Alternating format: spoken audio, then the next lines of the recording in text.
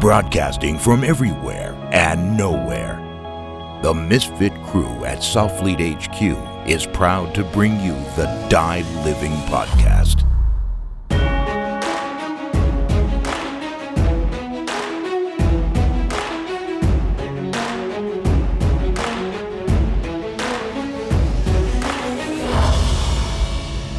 I don't even want to say their name, though. That's lending too much credibility. Wow.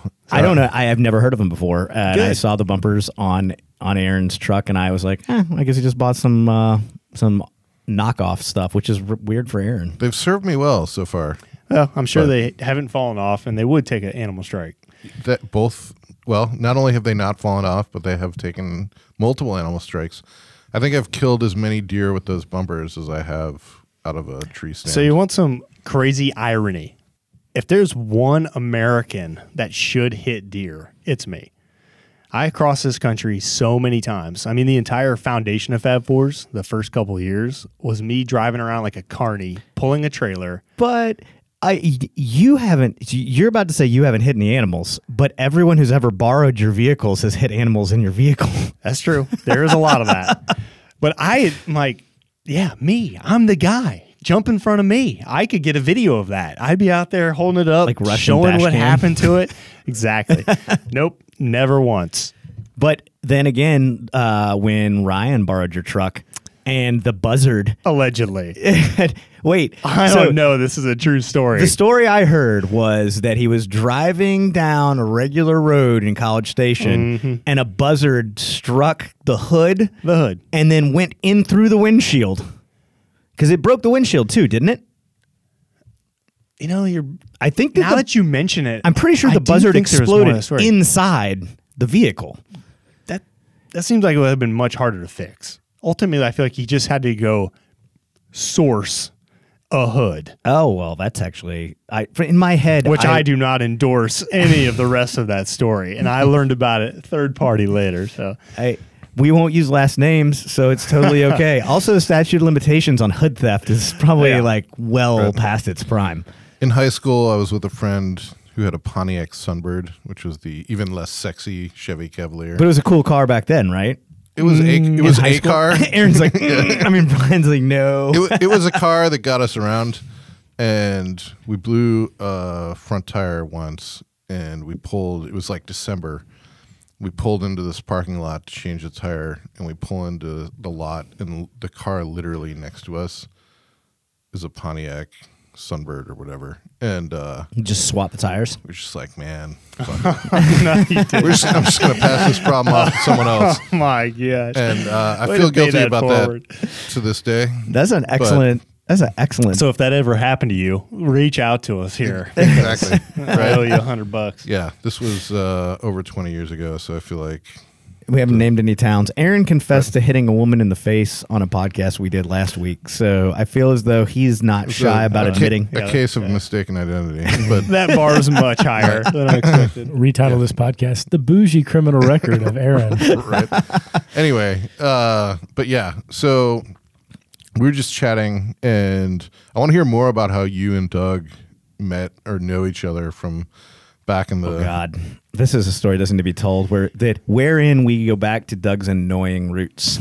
Has nobody else been on here talking about that before? Nope. No. I'd be the first. Yep, yeah, absolutely. Let's hear it. Oh, man. Basically, Doug's life pre-2005 only exists in the lore that I tell. Man, I don't know if you want me to undermine it's the totally okay. myth and the persona of the man. People know that I was 5'4"-ish and 110 pounds in college and, still growing. I didn't hit puberty till like 23, so Some say you never did. Oh, my gosh. Well, I don't want to be rude. Trust me, you wouldn't be the first on that Go ahead front. and be rude. The truth is the absolute defense against slander. And there's nothing I can say. I could give you the summary I gave to someone on my way here. So as an outsider, what are you doing? I'm going to go do a podcast with an old friend from college.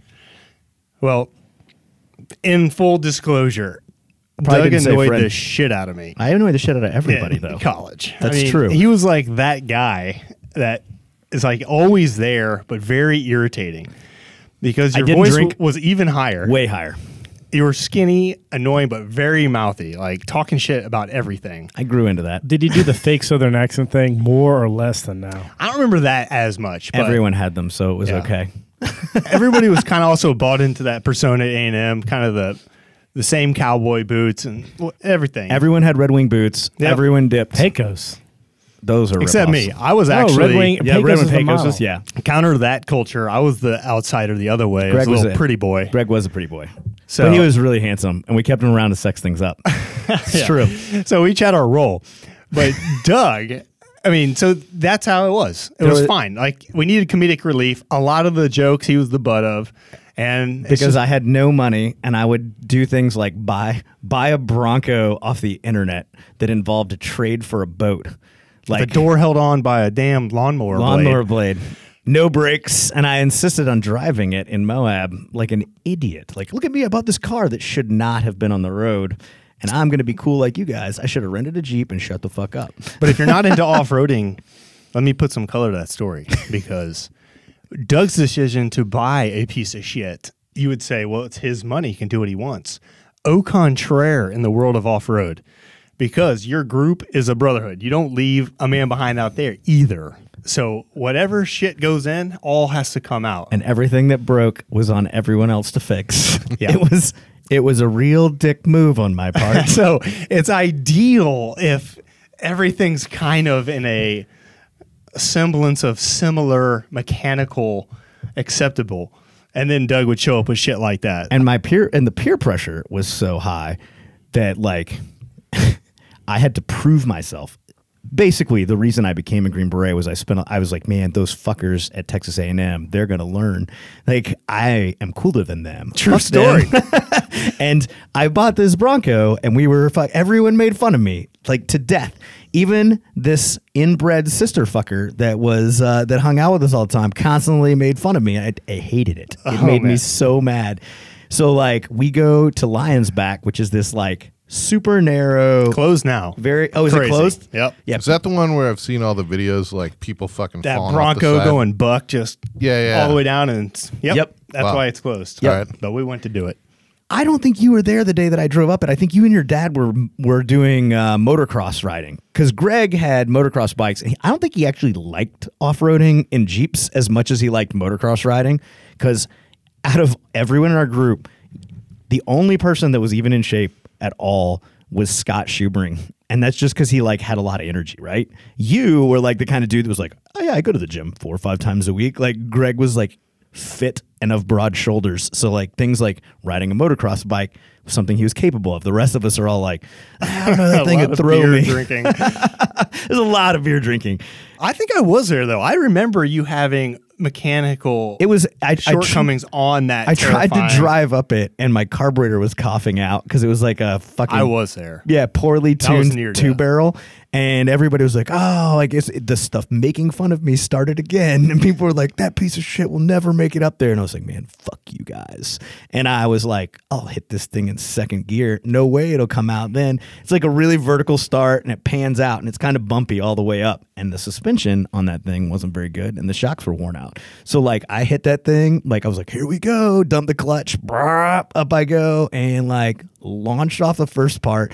And then basically lost control of the vehicle the rest of the way up because like every bounce had my foot coming off the gas and slamming on it. So I'm like just all the way to the top. I got to the top and it was like I had bent the steering wheel because I was just like Death Grip, Scott, and Troy both ran up Lions Back. They were freaking out. They thought I was going to die. Like We all did. So Yeah. here he is. He's already fucking annoying all the time. And now he's going to kill himself while we're here witnessing it, which I nobody believe- wants to see. I don't want to see it on that video. I don't want to see Doug die off this thing either. I knew at that moment that no matter how annoying I was, that they were my friends because people cared that I was going to die. We cared. The brotherhood was strong. All right. So the rest of the story, though, as I'm telling somebody today driving here. So we've established that in the group, Doug was annoying, very True. mouthy. Still is. Well, time passes, right? Everybody graduates. That was in our group. It's 4 corners of the world. Everybody's gone. There's kind of a big lapse before we kind of got into a rhythm of going back on the annual off-road trip to Clayton, Oklahoma. Oh, yeah. And then you start kind of hearing rumors like, fucking Doug, dude, have you seen that picture of him? I'm like, no. Like, he's jacked, dude. Like, must have got all roided up and joined the military. I'm like, the army puts it in your cereal. Like, I can't even fathom it. I couldn't imagine it.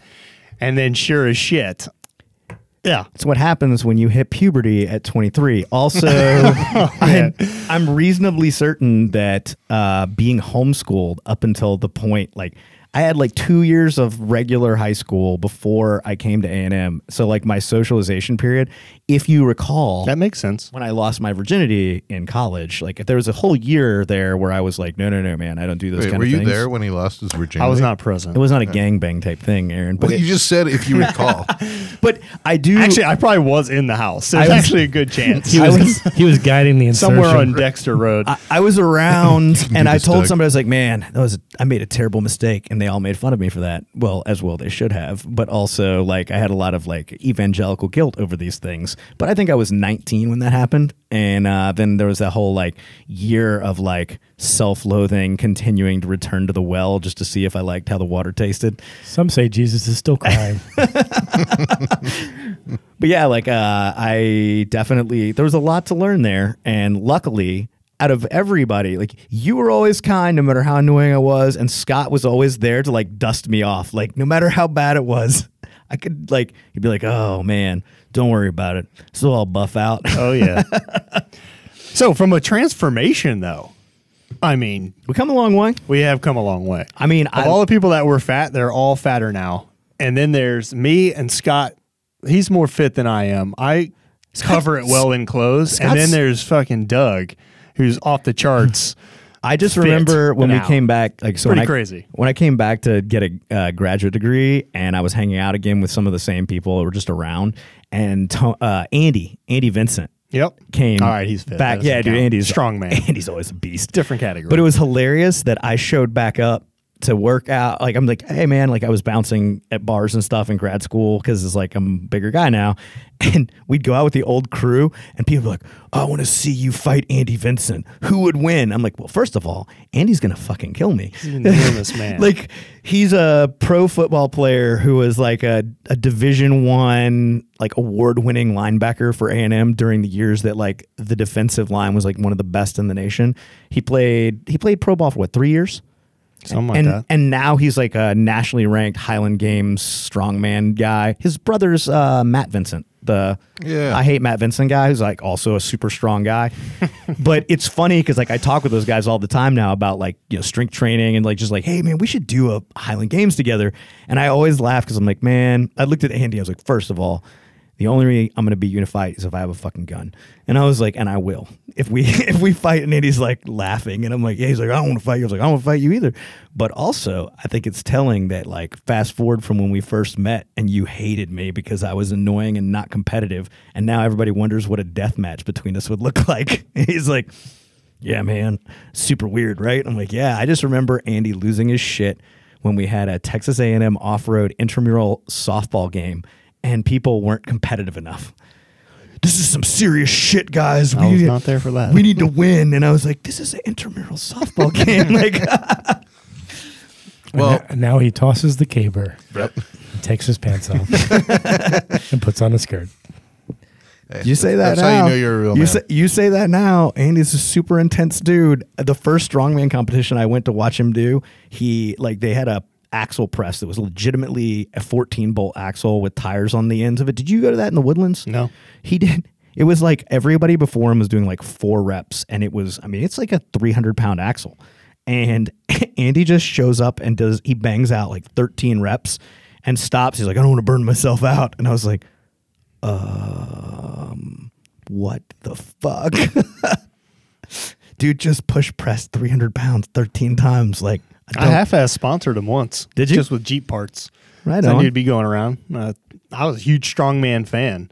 So he's in the minor leagues or whatever that is. You know, there's a couple dudes in the world, the Brian Shaws that are on the real deal. But Andy, man, he's making those rounds out there, living it. He's very competitive. I mean, he's like a good dude. I really like what they're doing in Sulphur, like when they're back home and they offer a bunch of like lifting coaching to kids like middle schoolers, like just come to our garage and we'll teach you how to lift. And I'm like, so he's asking for middle schoolers to come to his garage. His son's in middle school. Yeah, his son's in middle school, so it's all good. Good guy. He's not giving them candy to fucking lick the swizzle stick. No, just come get sweaty. I mean, I don't know if he's doing that or not. I can't speak authoritatively. All right. So after college, Yep. what leads you down the path to starting Fab Fours? So Greg didn't want a real job. A lot of people don't hear this story often. I actually did take a real job. So when I graduated from A&M, I wanted to move to Australia. Right. That was my little vision. Admirable. What I wanted, Because of the off-roading culture there? Or just well, that was my vision. I knew that, well, Toyota Hilux in that part of the world is cool. And so I just had this vision. I'm going to move over here. I'm going to buy a Toyota. I'm going to work as an engineer, but I'm going to get to go to the beach and off-road in Australia. Sounds like a heck of an adventure. Aggies don't dream big. So that was my plan. I got the job. I moved to Perth, Australia. Now, granted, I didn't know shit. I'm just a kid, basically, at that point in a foreign country. So as an expatriate, normally you know something. That's why you're brought there across the pond. They already have plenty of their own unknowledgeable 23-year-olds. They wouldn't need me. Were you recruited by the Australian Immigration Service because you were an engineer? No, none of that. Okay. Let's just call a spade a spade. Yeah, right on. You My just went- dad's company Cool. had arms there. 'Cause Okay. his business had been acquired, but the acquiring out of Aberdeen, Scotland had arms all over the place. So I was like, hey, can you Nice. get me a job in Australia? Delightful taste of nepotism. Boom. So I was in. We approve of that around here, so there's nothing you need to be embarrassed about. I mean, it worked out great, except the colossal bait and switch. So I live in Perth, Australia for all of 3 weeks, and that was actually a learning experience. I didn't realize that an entire culture could work so little until I went there. No, it's badass. It is, in a way it is, but for some reason I've always had a hard work ethic and a lot of ambition. My first thought there was I could own the entire country. Like they literally work like an hour and a half a day. They'll never be upset with you either. It blows my they'll mind. They'll just call you a good cunt and then like move on. Dude, I felt like, man, I could work 3 hours a day and run this place. But I got kicked out of Australia because they had another office through the same company that had just opened in Jakarta, Indonesia. And they actually needed some quote unquote help. Again, I don't know shit, but I could do whatever. So at that time when I was told that, like, I did not even know where Jakarta was on the globe at all. And it was not even in my realm of possibilities for a dream. The dream was Hilux, Perth. There's Now Hiluxes it's- in Indonesia too. Yeah, great. Now it was Perth, or going to Jakarta, sorry. So I had no say. I moved to Jakarta, Indonesia. Okay, so if you're not familiar with it, you know, the chain of islands there. I mean, Jakarta is a massive. It's the most City. populous I Muslim learned about country. it. I learned about it from Carmen Sandiego.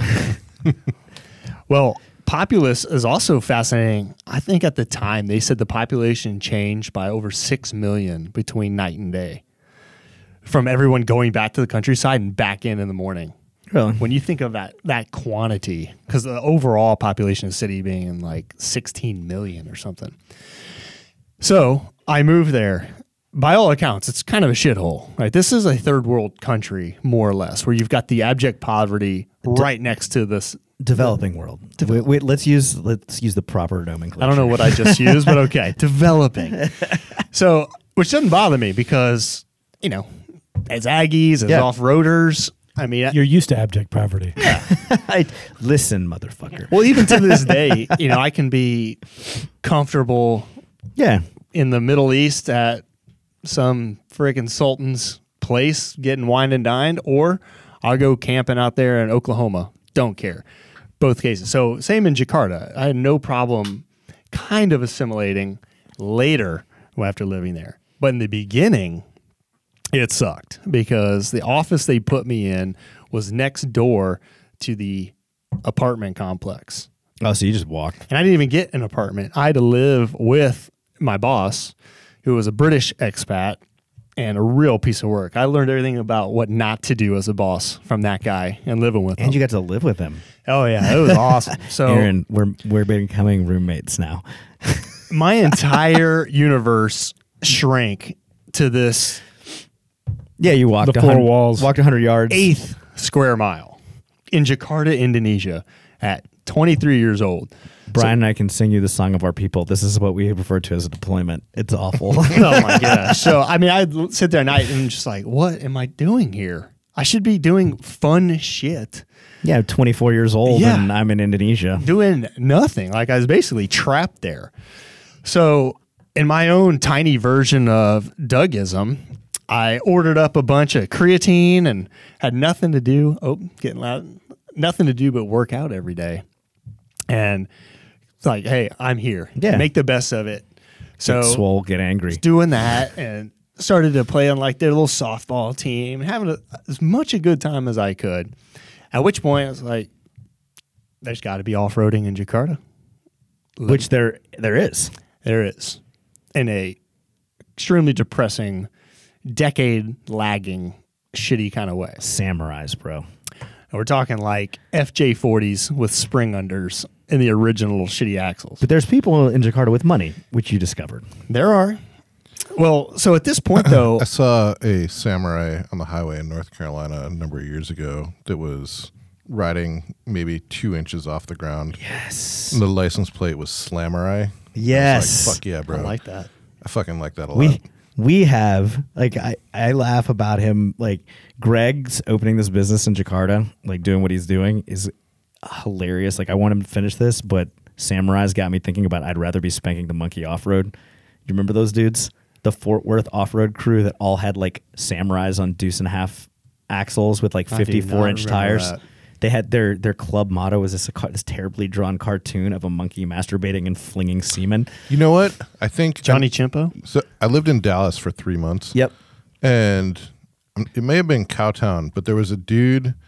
We'll come back to your story in a second. No, actually, I'm getting too long-winded on that anyways. No way, bro. Negative. There was a dude that had an F-250 on either 44s or 46s that was I mean, this was this huge truck would come out with all these Jeeps to like. That sounds like I'd rather be spanking the monkey off-road. What was that, Gilman or? Yep. Gilmer. Gilmer, yeah. Yep. And like this, same thing you were saying before. Like this truck was so much bigger than every other rig in the group that like any problems it encountered, like no one else could deal with it, right? So anyway, this dude's in a fucking parking lot in Fort Worth, and he's cruising down an aisle of cars, and this car starts to back out that doesn't see him coming, right? He swerves this thing. The fucking truck is so big that it hits the car, like the row of cars opposite.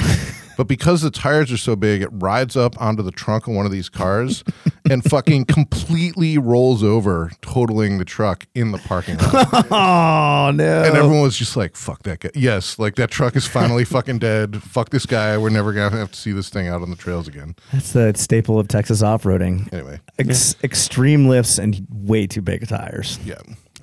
Anyway, I just Lots of broken parts. reminded me and I wanted to throw that in there. But back to This might Getting actually into- be the longest version of this history I've ever told.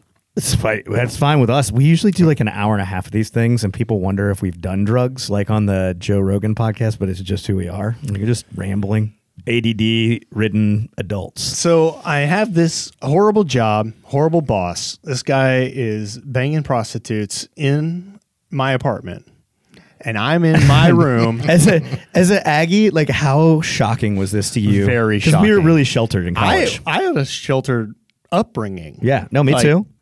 I mean, the idea of that It at took all, the army to basically make me understand that sex work was real work. When like half my team is like engaged to sex workers every deployment, you're like, what? What happened?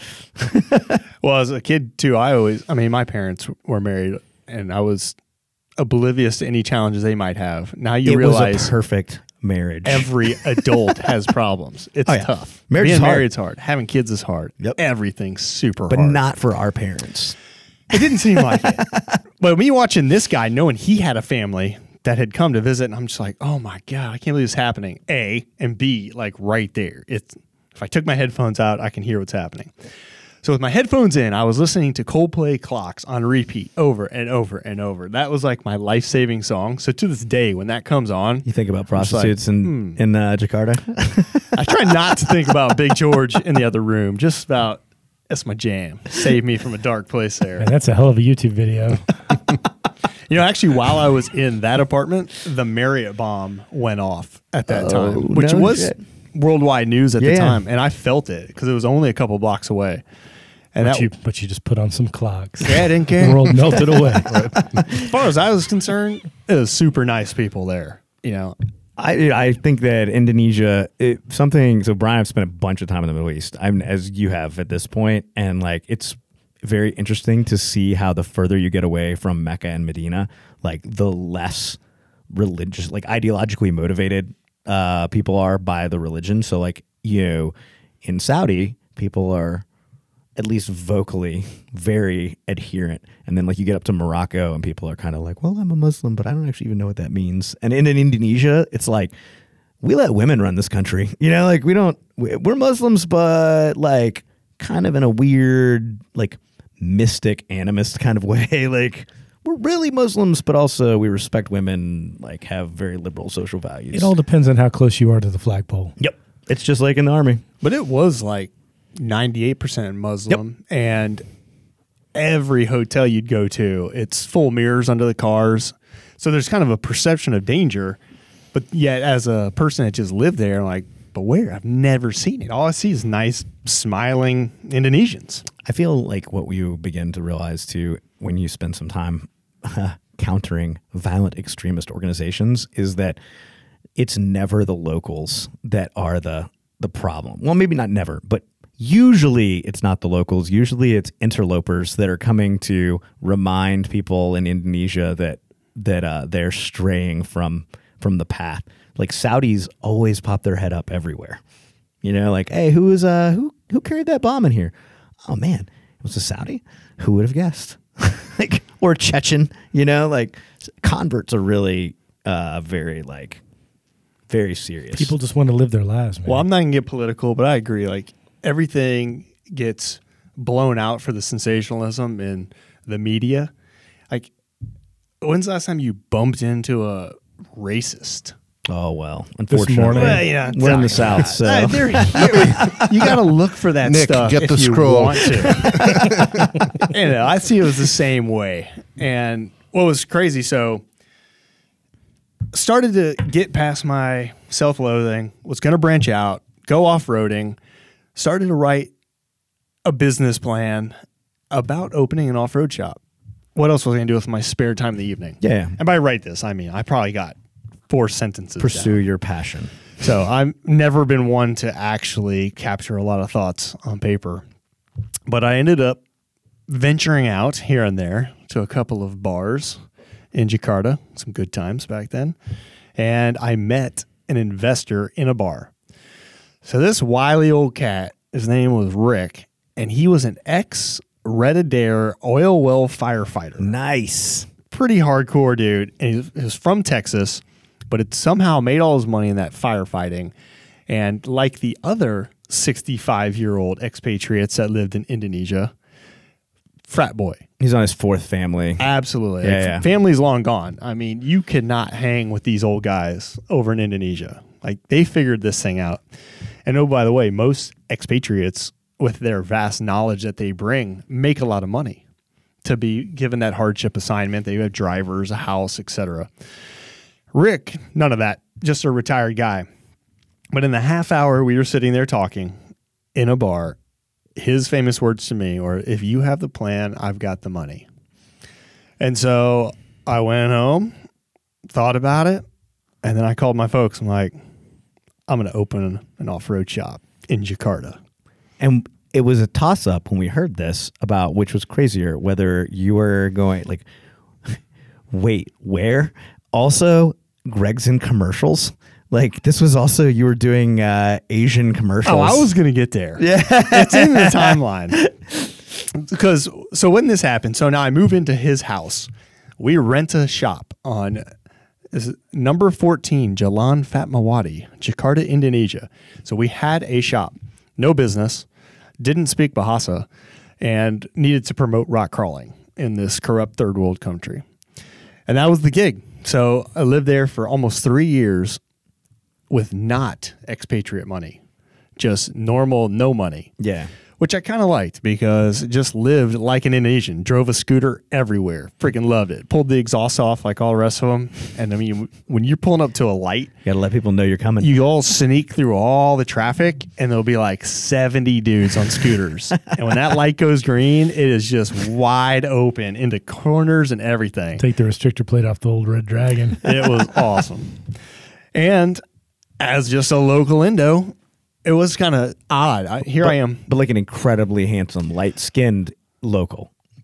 For the region, I would have to say I was one of the most attractive white men in Jakarta because I had a 30-year advantage over all my contemporaries. When I think about you being there, I always think about Mr. Baseball, like from when Tom Selleck went to Japan or whatever, and he's like towering over everybody, and everyone's like, every woman's like, ooh, who's that?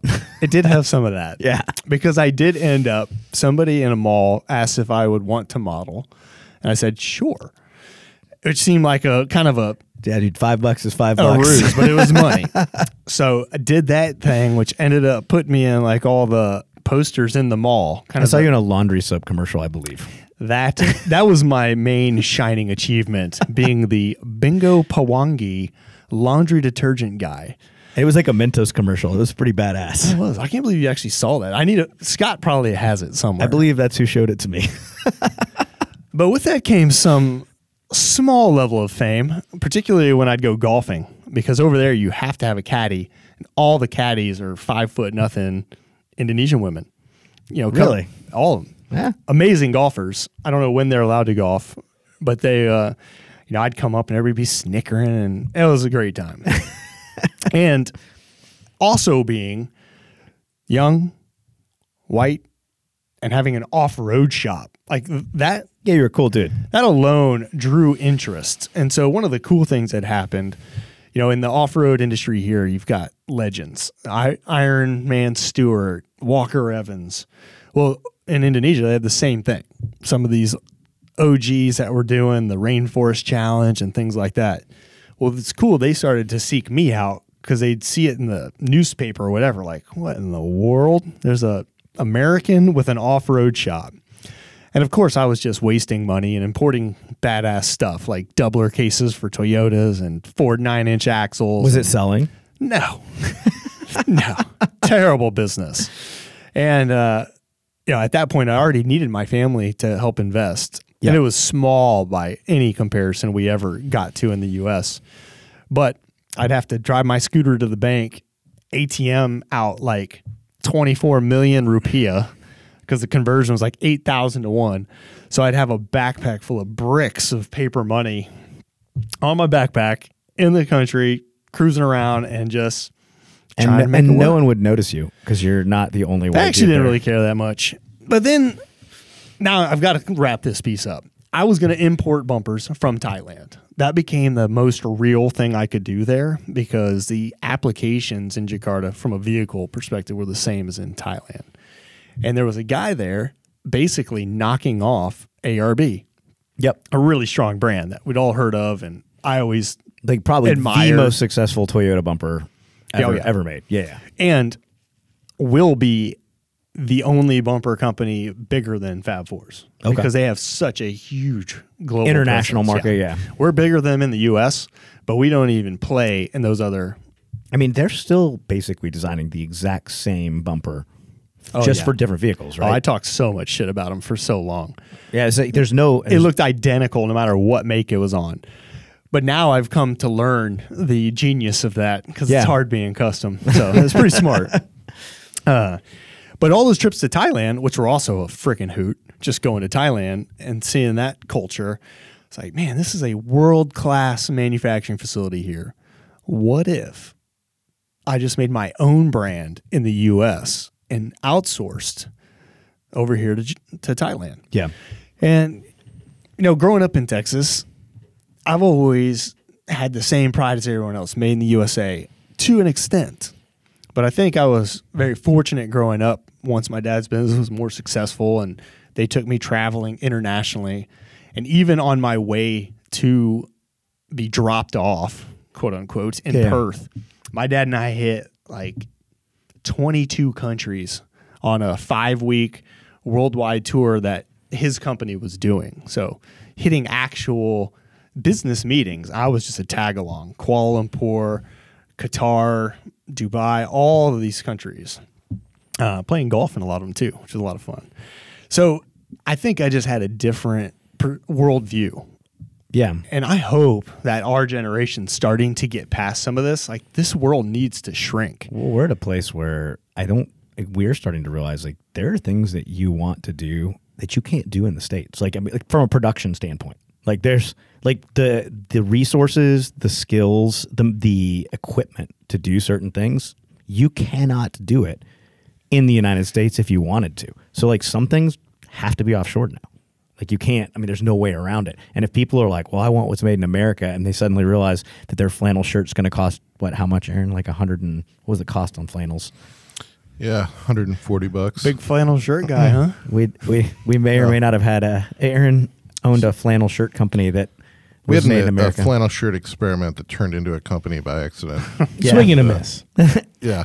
But it's a good learning experience. A gentleman's D. No, but even when we talked, to Curtis at Spartan Blades, I mean, one of the things he talked about was just that we would never be able to produce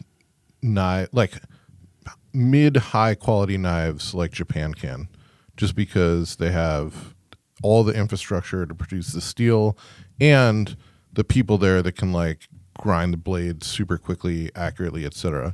Well, however, Tim Cook said the exact same thing about iPhones and stuff.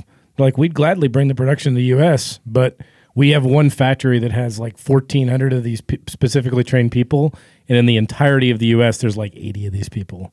We need the 1,400. Yeah, they don't exist here. I think we're doing a good job here of the super custom, one-off craftsmanship stuff. You can get, if you're looking for the really custom, super high quality thing, you can find a guy in the United States that's his passion. And there's one of him.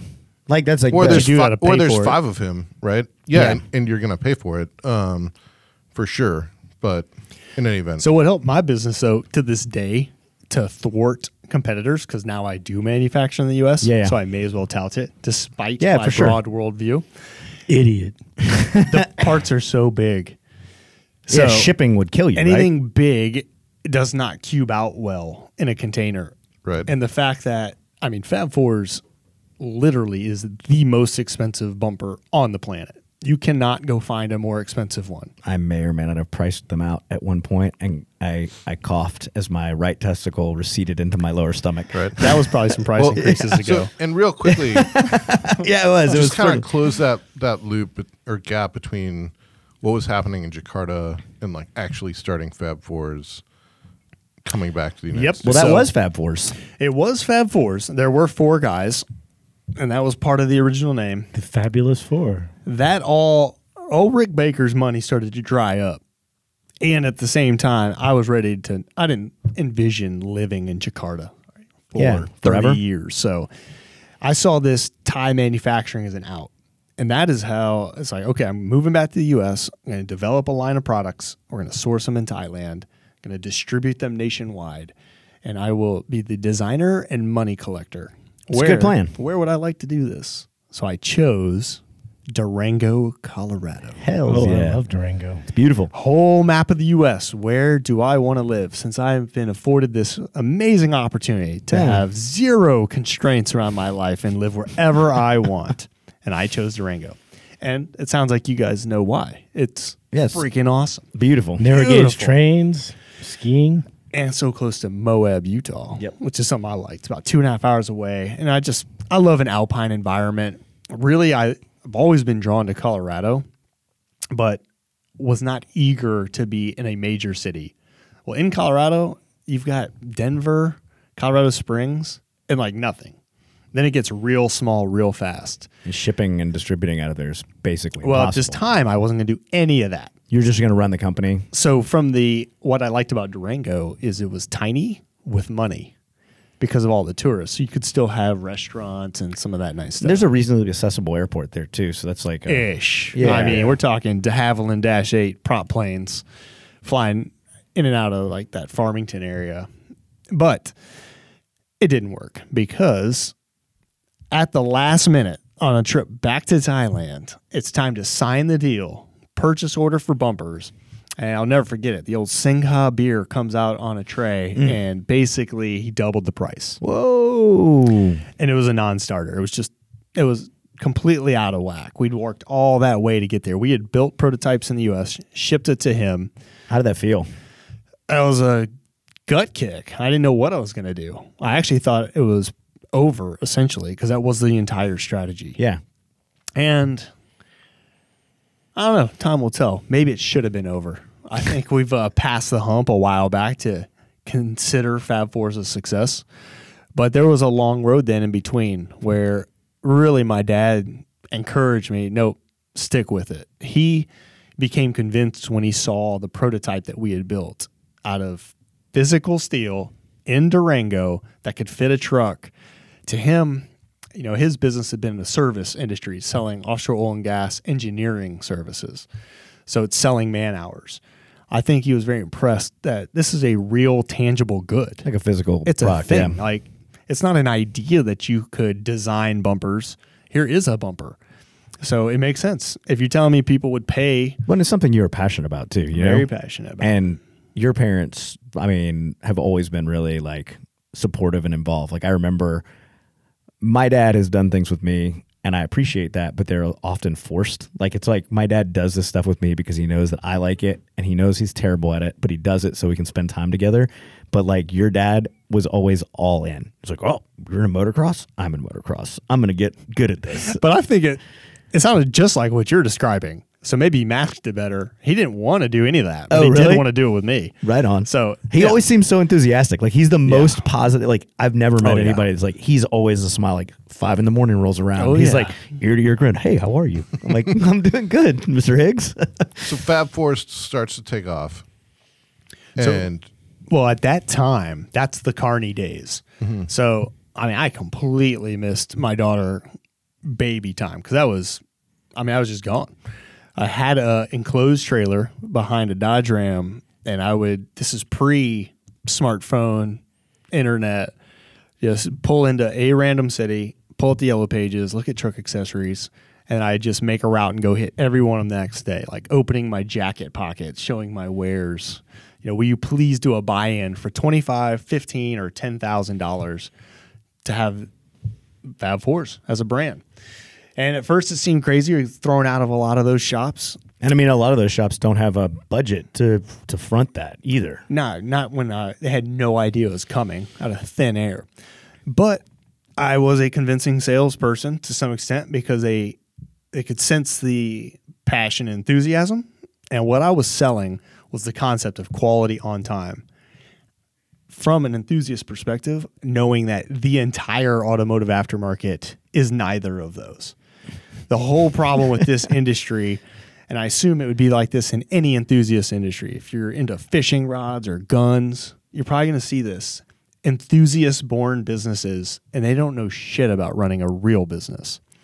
So you got to challenge that there's both their assessment of what success is, which is probably reached early, and then at the same time it's probably when all of their business acumen is tapped out, and that's a small size. So very few of these businesses in our industry or other enthusiasts, I'm sure. Well, especially high end where there's a large, like where there's small margins and a high cash outlay. It's like, well, good luck, man. You know, that's why there's so many veteran-owned T-shirt businesses, because the margins are ridiculous and we can all make huge mistakes in the process of figuring things out. Unless you have like a mentor like Aaron to guide you, then the mistakes don't get made. definitely don't want to be guided by me. But, well, yeah, man. So as the company started to take off, I mean, where were those challenges in scaling the company for you? I mean, obviously, you know, it sounds like you had your father as a mentor to be able to lean on, but going from one person yourself to 130 people now, what were the major challenges or stumbling blocks for you along that path? Well, he has always been a phenomenal mentor because as you learn, business is business is business. There's so many things that overlap. The main difference that I had to battle through myself was being a manufacturer and having my own product. So I have to build a brand around that and figure out distribution. Those are things he had not experienced. Some of the major hurdles early on, and I think this came from growing up and learning by osmosis. I mean, a little background. So my dad and mom, as Doug knows, very humble people, even to this day. Yeah, super nice. You'd never guess that. You'd never guess. Was he at Exxon or? Well, where was he before? It was a small thing called CBS, okay, just in Houston, offshore oil and gas engineering. He and two guys from there, each with $5,000 a piece, started Mustang Engineering. There you go. Their goal was to grow it to a 30-man company. Well, in 2000, I think 10 or something, I might butcher this, but it's over $1 billion annual now and had over 5,000 people. So that whole journey, he started in 85. I was born in 79. So from 6 years old to say 10, that was kind of his early fledgling years.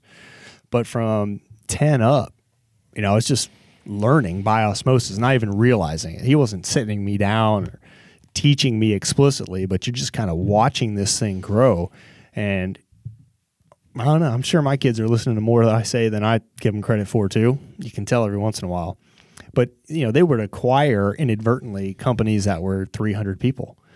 And so my perspective of big was huge. Like none of that seemed intimidating because I would learn how, hey, we have no automation department, but BP had this giant Thunder Horse project and they needed an automation group.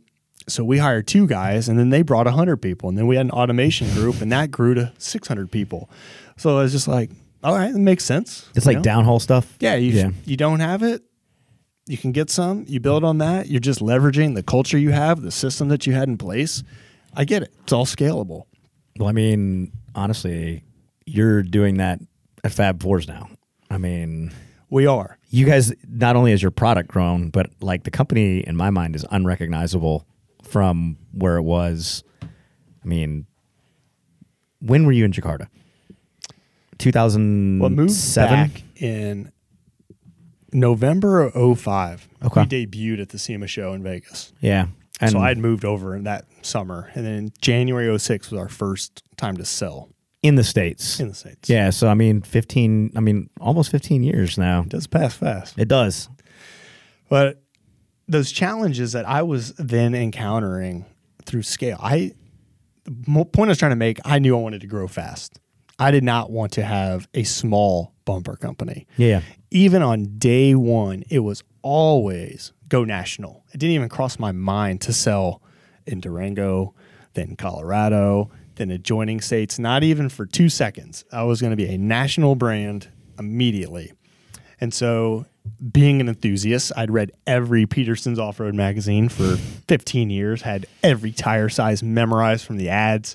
I mean, I loved it. Loved it. I don't think that I can actually physically make poop without having a Peterson's in my hand. To this day. Yeah, to this day. You're like, I don't know. My bowels aren't moving. Peterson's in my hand. There it goes. Like, so I wanted to take out a national campaign in that shock and awe with our brand, basically going, if I was looking at that next ad.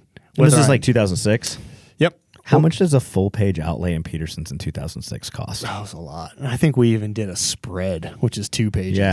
So I think we had somewhere in the $250,000 ad budget, which is absurd because I had total sales in 2006 of $460,000. So the sheer outlay of cash was enormous early. Put all your chips on the table. All somebody's chips. But yeah. In one basket, too.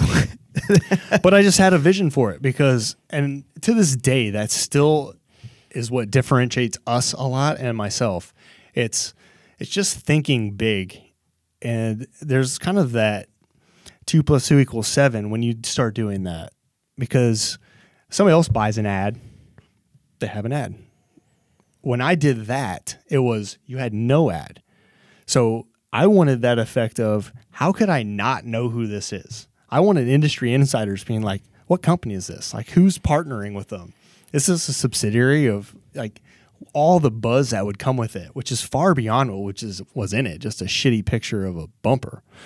And it had that effect. Which bumper was it? You remember? My 03 Dodge Ram. Was it? Yep. And I actually think the other 2 trucks in it were Photoshop bumpers on because we actually didn't even have them. So there was some smoke and mirrors to that combined with driving around. But in that first 2 years, I accumulated 460 Jobber direct accounts. So a network of retail direct stores, which is actually to this day almost the same major 400 plus that there are in the U.S. You know, some come and go, but of the 3,000 relevant to us that do truck part jobbers, as it's called, or shops, Yep. we still have that core group. Now, granted, they've all transitioned to buying through distribution because you can get 20 Fab Fours bumpers delivered tomorrow for $12, which is pretty absurd. That is. And that's the power of distribution. You know, if right now we could go to your local truck accessory shop, and if you wanted to get 17 Super Duty full guard black steel bumpers, they could all be here tomorrow, which is awesome. Damn, dude. Yeah, no, there's no competitor of ours that can come close to that because of the scale that we've built in our manufacturing and the relationships with those WDs to trust inventorying that level of our parts. Our contemporaries are still made to order. They're taking Doug's credit card, Yep. swiping it, putting your name on a list, and eventually we're going to make Doug's bumper, which is a giant pet peeve I could get into, the low barrier to entry into the bumper category. Well, you're essentially pre-selling everything at that point. They are. And the one Ponzi. the one that gets burned in that, and there are some of our competitors,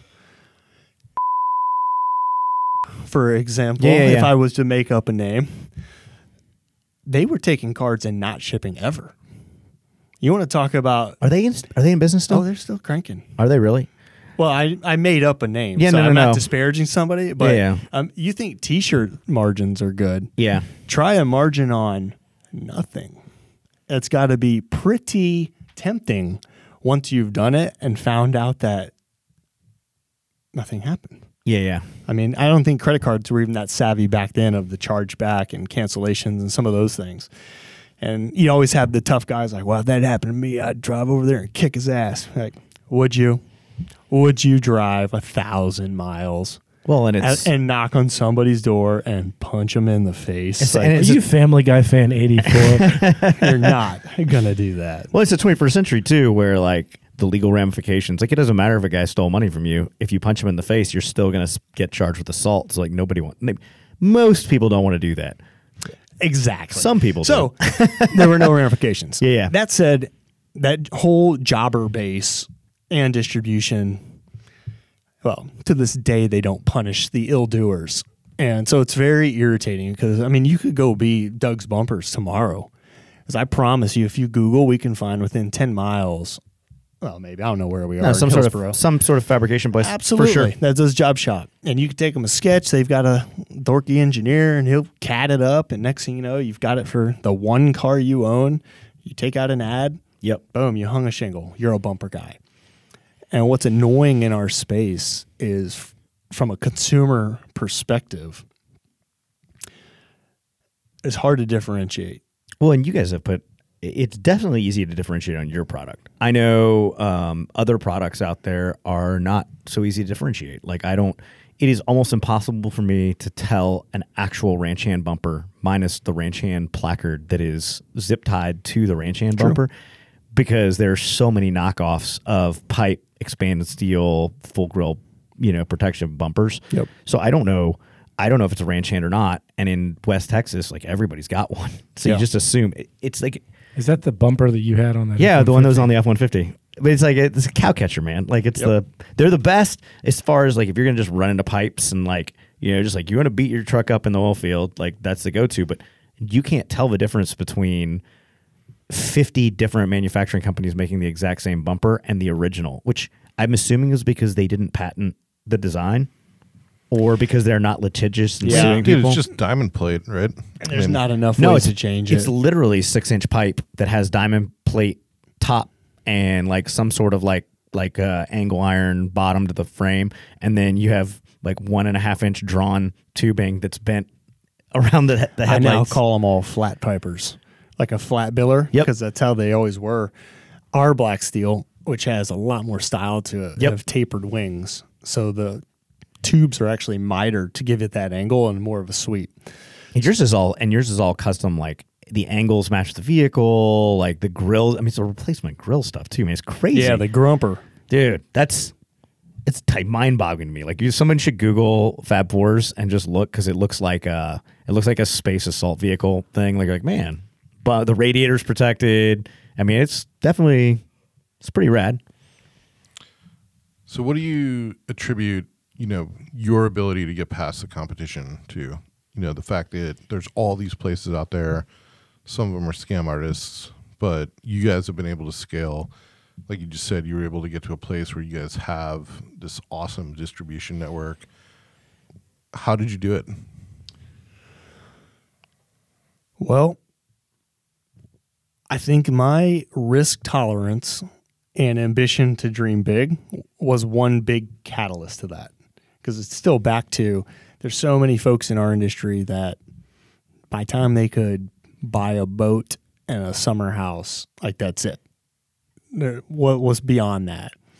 To me, there's many times I still can't rub two pennies together. Don't care. It's all about the value putting back into Fab Fours. What really gets me going is still designing parts. And a lot of the pursuit of this growth is to give me more resources to design more outlandish and expensive things. And I have my own wheel and tire now. There's a big barrier to entry, but it was a lifelong ambition to design my own tread in a tire. It's pretty rad. And now I have it. There's a 40, It's a bunch of 15, dicks, 5 isn't it? It's just a bunch of dicks on the track. on the sidewall, but only on the inside. Right? So what's next? I mean, what's ahead? Well, the second part of that question now. All right. So my ambition, my risk tolerance, those are two differentiators between me and a normal proprietor in an enthusiast industry. But then to have a mentor like my father that brings all that experience from the bigger business. I mean, there's so many times I can remember him saying, man, we didn't do this till year 15, and we're in year 3.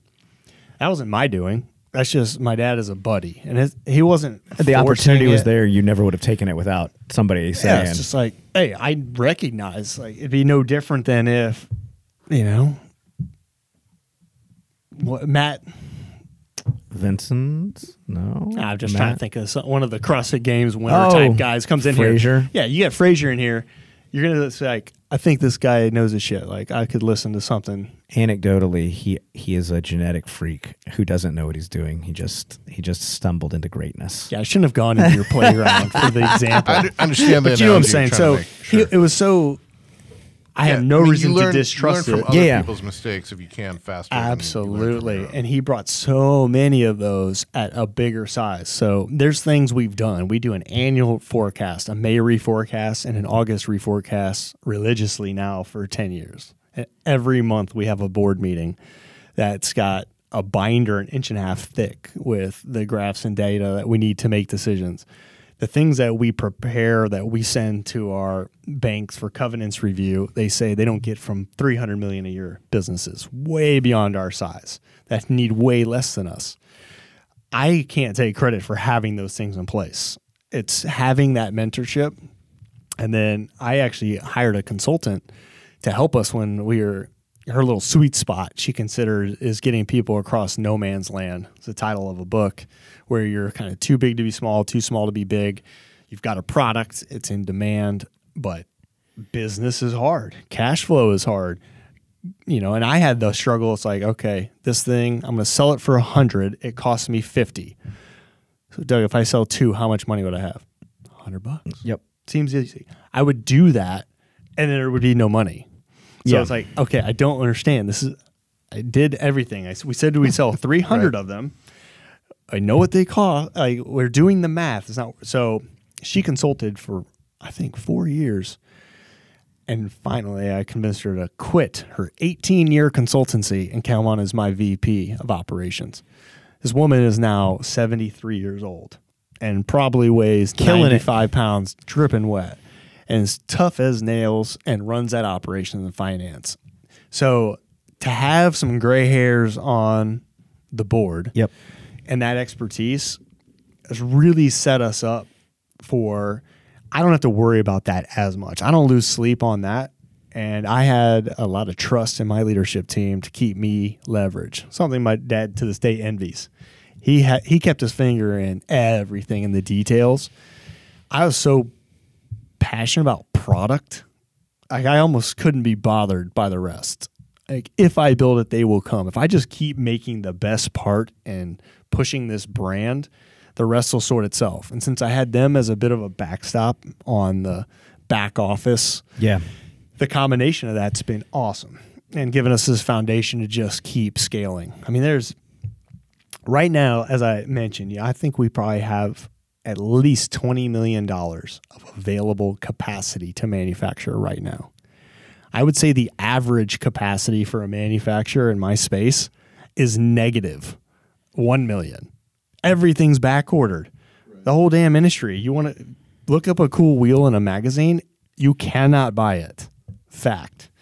So I keep seeing opportunities like that. That's why I made my own wheel. I waited for 8 months for the wheels on my truck. Of course you did. So, yeah. You wouldn't have if you'd bought them from Fab Force. That's right. Guaranteed in stock. I'm curious about that, though. You guys I didn't even realize you'd branched into wheels and now tires. Like, are you just spooling that up now? Or is that. And I probably shouldn't have done Probably that. shouldn't have talked about that. No, I mean. That's right. I know we got to wrap this up pretty shortly as well. All right. So, Aaron's Special gotta go. bonus for the Softly listeners, though. Yeah. That's right. Yeah, I'm intrigued. Do you have a target date for that, or is that something else you they're can't? out. Oh, are they?